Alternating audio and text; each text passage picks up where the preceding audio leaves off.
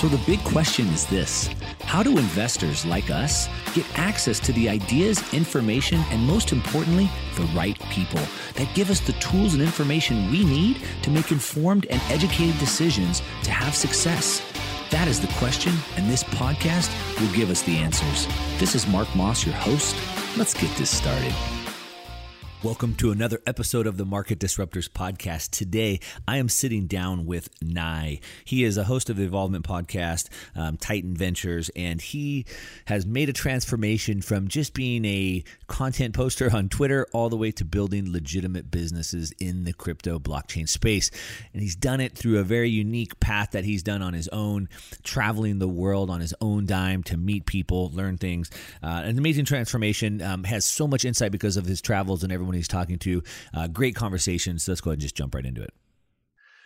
All right, everyone. Welcome to another episode of the Market Disruptors Podcast. I am here with Nye today. He's been in the space for a while doing some big things, and we've been able to keep up a little bit here and there. And I really wanted to dig in. He's got a really good story to tell. So I'm really excited to have this conversation with him today. So let's just jump into it. Nye, welcome to the show. Hey, bro. Glad to be on. Thanks for having me. Yeah, awesome. So, we've kind of been keeping up in touch a little bit here at different events and talking here and there. I've seen you doing some big things in the space, but for everyone who doesn't know who you are, why don't you give us a little background of how you got here and what you're doing right now? Yeah, definitely. So, in terms of my journey in crypto, I started kind of just as a trader, trading altcoins and trying to make money. And once I got a little bit deeper into really, once I made like a decent amount of money, I was able to kind of relax a little bit and look at my life and say, okay, really, what do I want to do next? And when I looked at what I wanted to do next, I said, you know what? I've been studying all these altcoins. I've been studying this technology just from the trading perspective, just from the fundamental perspective.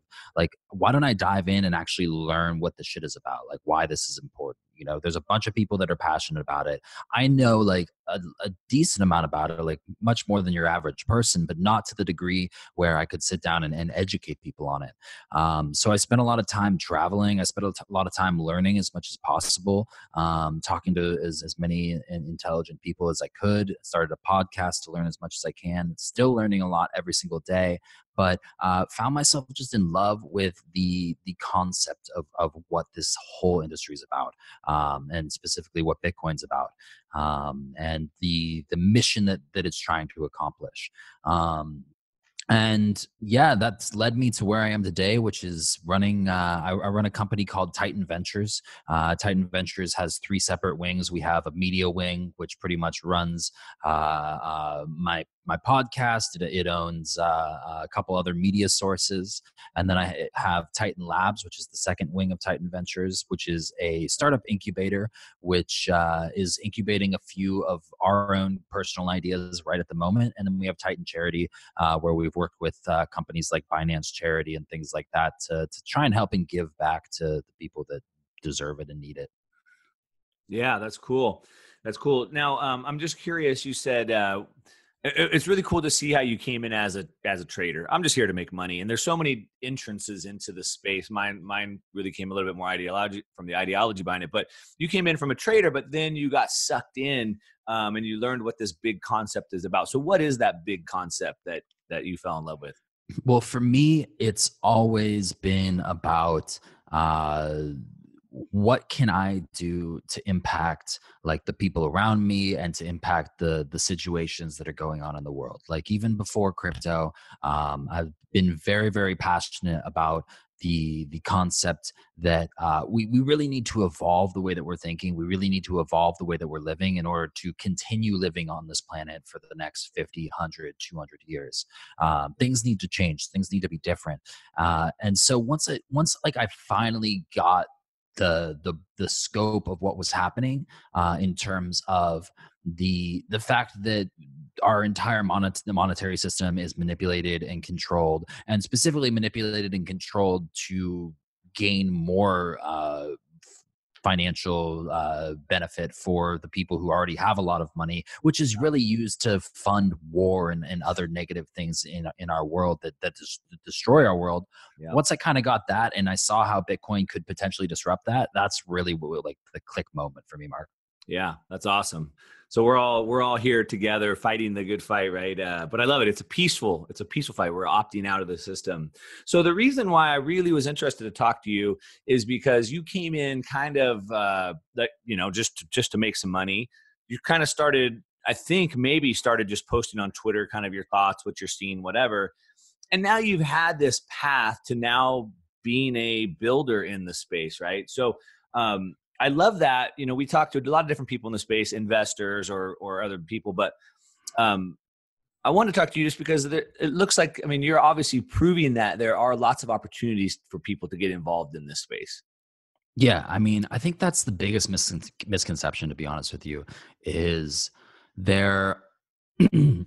This is the opportunity I saw. I saw that as a trader, there was X amount of opportunity. You could make good money if you're really, really good at what you do. It's a volatile market, and if you're great at it, fantastic. You can make a ton of money. But if we're talking about like money is obviously a good thing. I think it's good in the regards that it makes you like comfortable, but beyond comfortability, it doesn't provide other things like happiness, like legacy, like improving the general scope of your life beyond comfortability. So for me personally, like I'm really, really interested in legacy, in building something that impacts the people around me and impacts the goal or mission of what we're doing in whatever things that we're doing. So specifically right now in the Bitcoin cryptocurrency space. So as things evolved for me personally, I saw that there's a bigger opportunity to build things, build companies, build ideas, build concepts in the space than there is to make money trading. And you can also make money by building those concepts and building those ideas. Because if we are all correct here, and this is the next multi-trillion-dollar industry, then you could be building assets and companies right now that you might be able to build for $10, $20, $30, $40,000 that could eventually be evaluated at over $1 million, $10 million, $100 million. So that's really what my focus was. That's what I really realized early on. And when people just like you said, like I just joined because people started to like my tweets, and I just kept going because people were like, oh, this is cool. And it was really just my thoughts, my opinions, and my jokes. And it wasn't until like a little bit later, like probably 3 or 4 or 5 months after I started sharing my stuff, that I was like, oh shit, this can actually be built into something way bigger. And I just took the leap and started to do it. Yeah. So I know for the last couple of years, you have been like on the move. Even today, you travel everywhere. So I get asked all the time, how could somebody get involved in the space? There's a lot of people like you and I who see what's going on, want to get involved. And I'm like, well, you could build websites or do marketing or whatever, right? All these things. So what would you say for someone who's looking to get into the space? I mean, follow your path, which is just get out, meet people, see what's going on. No, not necessarily, because I don't think that everybody is like that, right? I'm really good with being in front of people. I'm really good with being in front of like the public eye. I thrive in that situation. I thrive under that pressure. Even when there's a lot of hate on me, like I thrive in that. Like that's what I like. I enjoy it. Cause it's kind of like that mentality of like, oh, someone says something negative about me, I'm just going to just work even harder and just stick it to their face even more. But not, yeah, exactly. But not everybody's like that. Like everybody has different goals and ambitions. And I think the first step is to like find the place where you're comfortable in. So when I was first joined the industry, like I was comfortable in trading. It was easy. I could stay anonymous online and I could share my thoughts and opinions and do live streams with a mask on, right? Like that was comfortable for me. And then the second step is to find like what you're good at naturally. Like you probably have skills that you've been utilizing before you got into crypto. Use those skills to become like to add something to the industry, right? So if you're a website developer, start reaching out to all these companies who have horrible fucking websites and just like offer your services to them, build a brand that way. And really that's where it lies is you got to utilize what you're good at and yeah, give it to people. Just So fucking give. do you think since this space is growing so fast that there's a lot of need for people that have specialty skills? So for example, as the space grows, they need to build websites. And if there were people that knew how to build like crypto specific websites, had domain expertise in crypto, they could probably do really well. Or Yeah. let's say that I'm a copywriter, but now I learn all about crypto and I can write copy for crypto. There's probably big opportunities for me. Is that kind of what you're saying? 100%. 100%. I mean, there's big opportunities for anyone. If you're like, I think first step is you have to be passionate about this place. You know what I mean? You're not going to stick around for the long term. We've seen it in the bear market. So if you're passionate is the only way you're going to stick around for the long term. Yeah, I agree. Um, I say, what I like to say is that, to be successful, it requires so much hard work. And if you're not super passionate, you'll never be able to put the work in required to like get there. Right.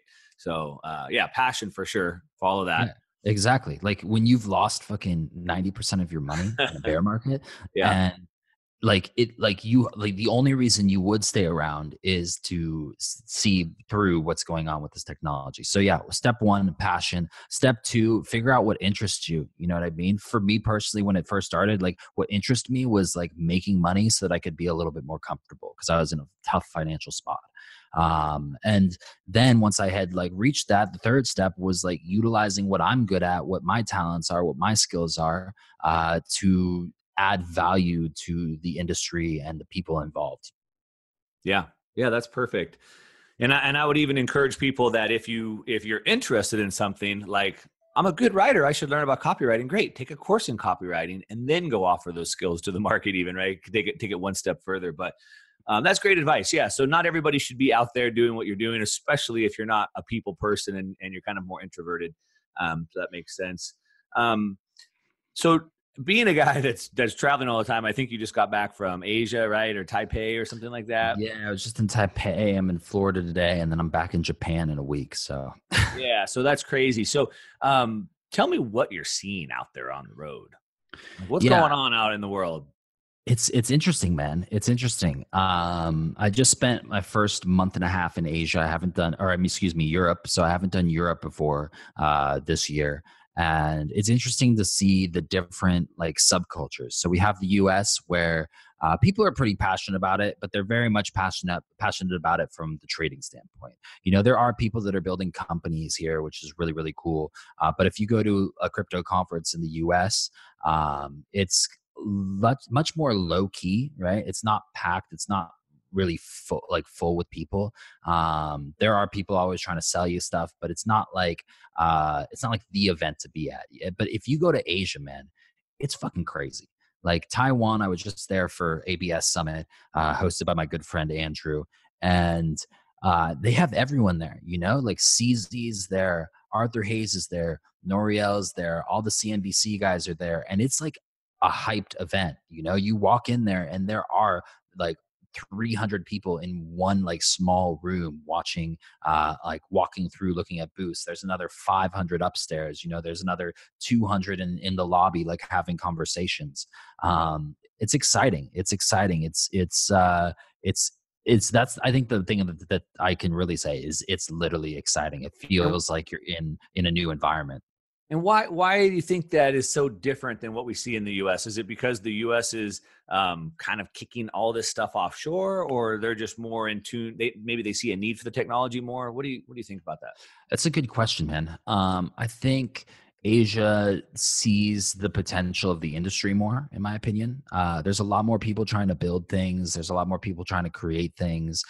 It's really where the hub is. When I go there, I'm always hanging out with my buddies from Europe. I'm always hanging out with my buddies from the US. It seems like everybody seems to congregate in Asia. And I think it's like specifically like they are like the Silicon Valley for crypto. Yeah. I did an event with Max Kaiser. He was in LA a week ago. I don't know if I'm sure you probably saw that. And he was saying, people were asking him, and he said, probably the U.S. might be the last place to see real adoption because we have the least need for it. Yeah. People in the U.S. think we don't need a problem. We don't need a solution for privacy, or I don't need a different money. Whereas other countries, they see this every day, right? Their currencies are crashing, their money's being stolen. So is that kind of what you see when you're out there? You kind of get that sense? Yeah, I mean, I can definitely agree with that sense, you know. It's not necessarily like the topic of conversation at these conferences though, right? So it's not like how do we solve remittance or how do we solve these major issues when you're at a crypto conference. It's more talking about the technology. People are always trying to shill you something.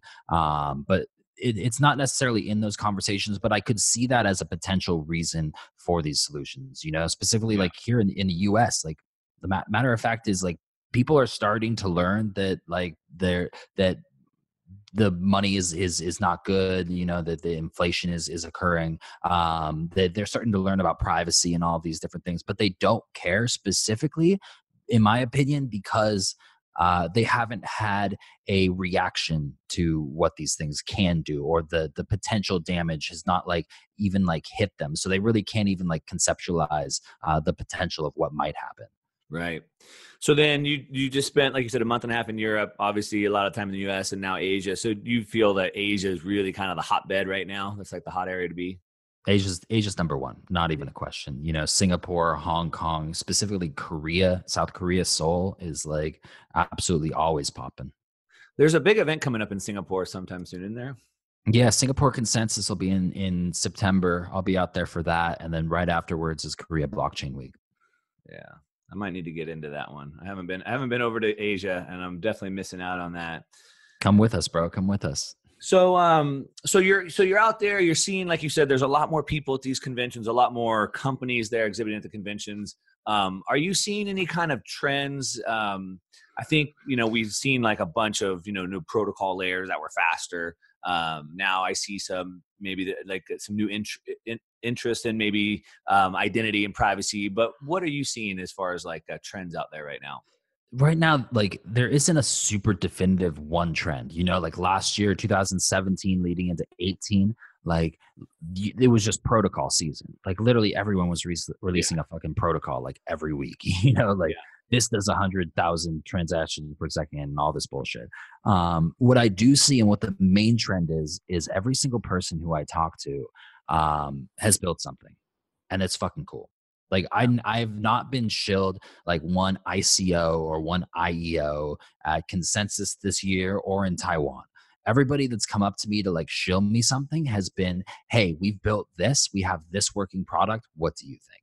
And to me, like it's such an upgrade from 2017 and 2018. Like when Where it was I just a white paper, just an it was idea. a it was a white paper, and it was people literally coming up to me and being like, "Hey man, like can you help me pump this token?" I'm just like, "No, get the fuck out of here." Like it's crazy. It's crazy. So people are much more technology focused and much more like product focused. Yeah.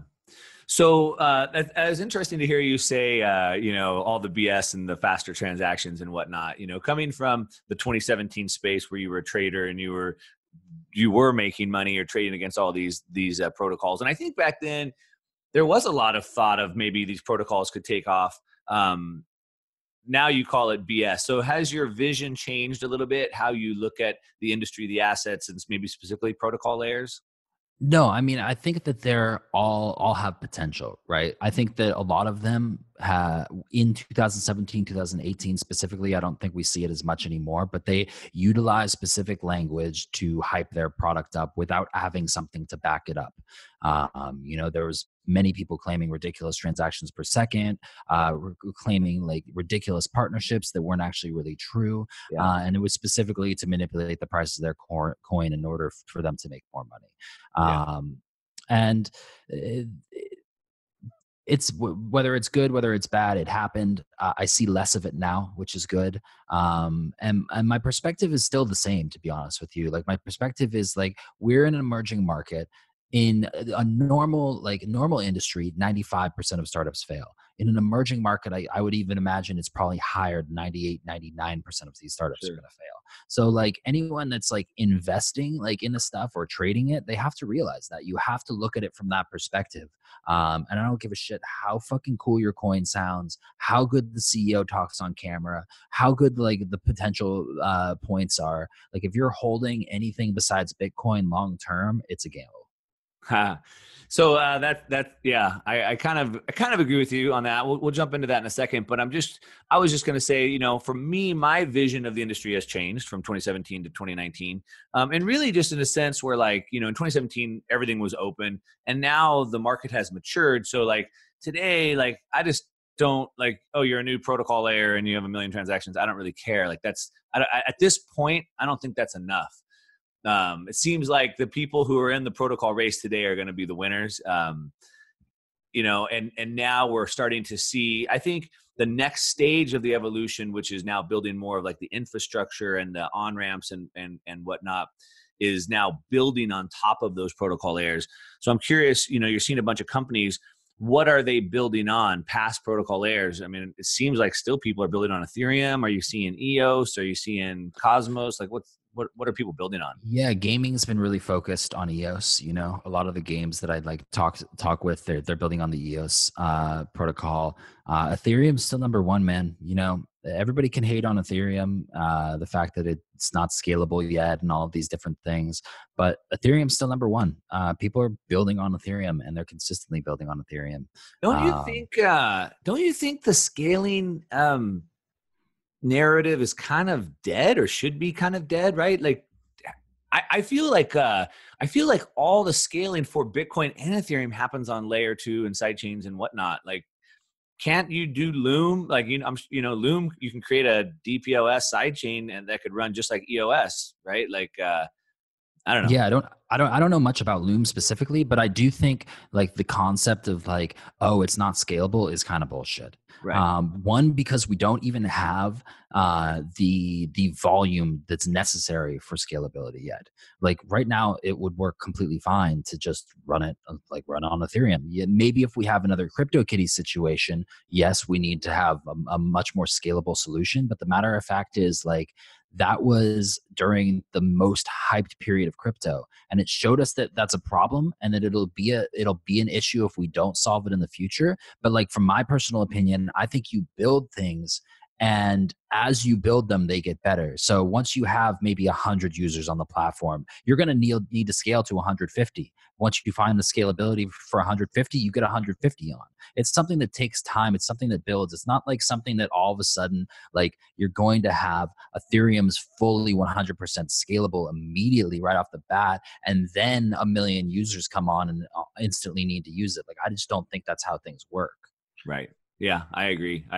Yeah, that's why I just think that the whole scaling argument is just, it worked in 2017. I just don't see it as much today, which is why maybe I'm not as excited in new protocol layers when all they're trying to say is they're faster, right? So I was just curious. The video game space is something that is growing pretty big. You're seeing a lot of that out there? I have been talking to more and more game companies recently. Yeah. I just was out in Vegas the last 2 days, just did a little midweek getaway with the wifey. And it was just interesting to see, like, I mean, Vegas is just so big, and it's just like all like old school gambling. And then it's all like mostly walking to the casino. It's all just still slot machines, and it's just old people sitting there. Yep. And I couldn't help but have this conversation with my wife. She goes crazy because I just always talk to her about this stuff. And we're at the pool, and I'm just like, you can see the whole skyline. I'm just like, look at all this. It's like, it's all like old though. Like, this is all old people, right? Like, new people don't care about hitting the slot machine button. I just can't help but think how like e-gaming or esports is just going to just just wipe that whole thing out maybe. Yeah, man, I think e-gaming is huge, dude. I really do. I haven't studied it enough to like be like super educated on the subject, but e-gaming is big. And personally, like, what I'm really bullish on is I'm really bullish on like NFTs. I think NFT gaming and SFT gaming is going to be fucking massive. Yeah. So when you talk about NFT, so for people that don't know, non-fungible tokens, right? So NFT gaming, meaning that I can earn things in the game that I can keep and control and own on my own. And then those could be transferred out of the game and my value that I could use somewhere else. Exactly. I mean, like, the best example, like, when I was a kid, Pokemon was the fucking shit. Right? Like, and if you had like even now you have a first edition Charizard, my buddy's collecting first edition Charizards, at least he's trying to. They're like $70,000 now. They're ridiculously expensive. So but the concept is that is the only one that is in existence, and there's one of, maybe there's like 50 of them ever made in existence. Now imagine you utilize that and you put it onto a digital platform where you can open card packs online, and each card actually has a digital signature to it that makes it completely unique from the rest. And then you can play Pokemon or whatever the game is with someone who's across the world, utilizing the cards that you just opened from a pack. It'd be like taking my entire childhood of these card games and moving it into a digital atmosphere that allows me to play without borders. And I think that is like, I think it's the like realistically, I think it's the way like adoption should be like really occurring first. And I think it's a fucking $1 trillion industry.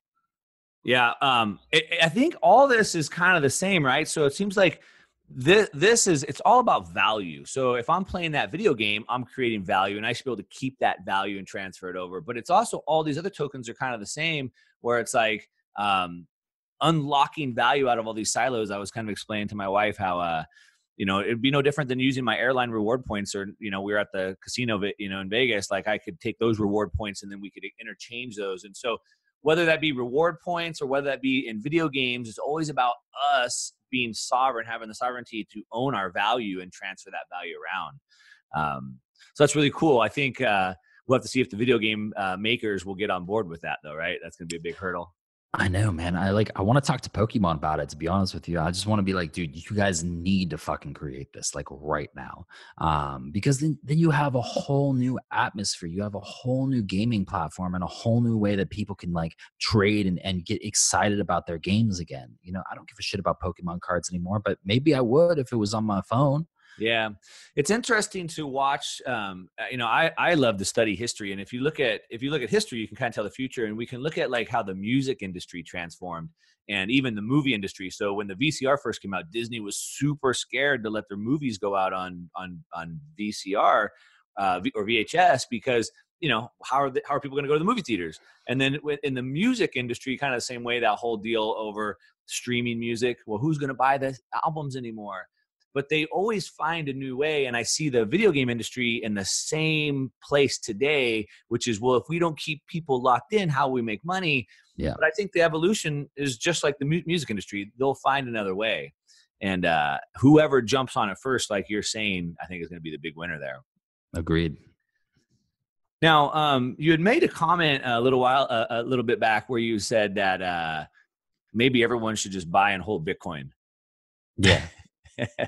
I mean, yes. I mean, I'm not a Bitcoin maximalist by any means, right? Like I really believe that a lot of these companies have potential. I work with a lot of these companies, and it's not just potential of the idea and like the new implementation of technology, but it's the potential of the people. I think that's what changed for me a lot from 2017 and 2018 to like now, is the fact that I've been meeting these companies in person. I've been talking to them face to face, and you get a whole different sense of what's going on when you talk to them, besides when you read a white paper and look at a website. It's a completely different understanding of what they're trying to do. It's a completely different energy because you actually get to tell whether they're passionate about it or not. You actually get to see their emotions. So what I'm getting at is, by no means am I a Bitcoin maximalist. I do believe a lot of these have potential, but I also believe that if you stick to one specific project that's not Bitcoin, you say this is the future, you're gambling.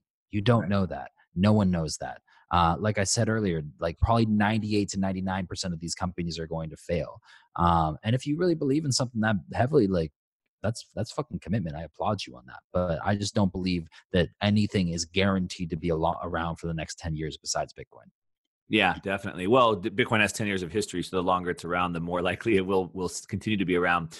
And I would say, again, the industry has changed. And so if people did want to get into these smaller plays, they need to understand the risks that are there, and they need to allocate their portfolios appropriately. So a bigger percentage should definitely be in the safer stuff like Bitcoin and Ethereum, and then make sure, these moonshots that you're taking with these small companies are a small portion of your allocations. Agreed. Would you agree with that? 100% agreed. I mean, I've got probably more than I should in some altcoins, like 10%, you know what I mean? Like is in some altcoin plays, 10 to 15% is in some altcoin plays that like I actually like have spoken with the teams. I've interviewed them. I have spoken with the community, and based upon all of these different factors that I've looked at, obviously the technology that they're attempting to build, based upon these different factors that I looked at, I can see like, wow, this has potential. Yeah, I might lose all this fucking money, but I'm willing to bet that amount of money that they will do something cool. Now, you're obviously, as we talked about, you're on the move. You're out there. You're talking to these companies. You're meeting with these companies. You're even going to their facilities and meeting their teams. But the average person isn't able to do that. So what kind of due diligence could somebody do on their own?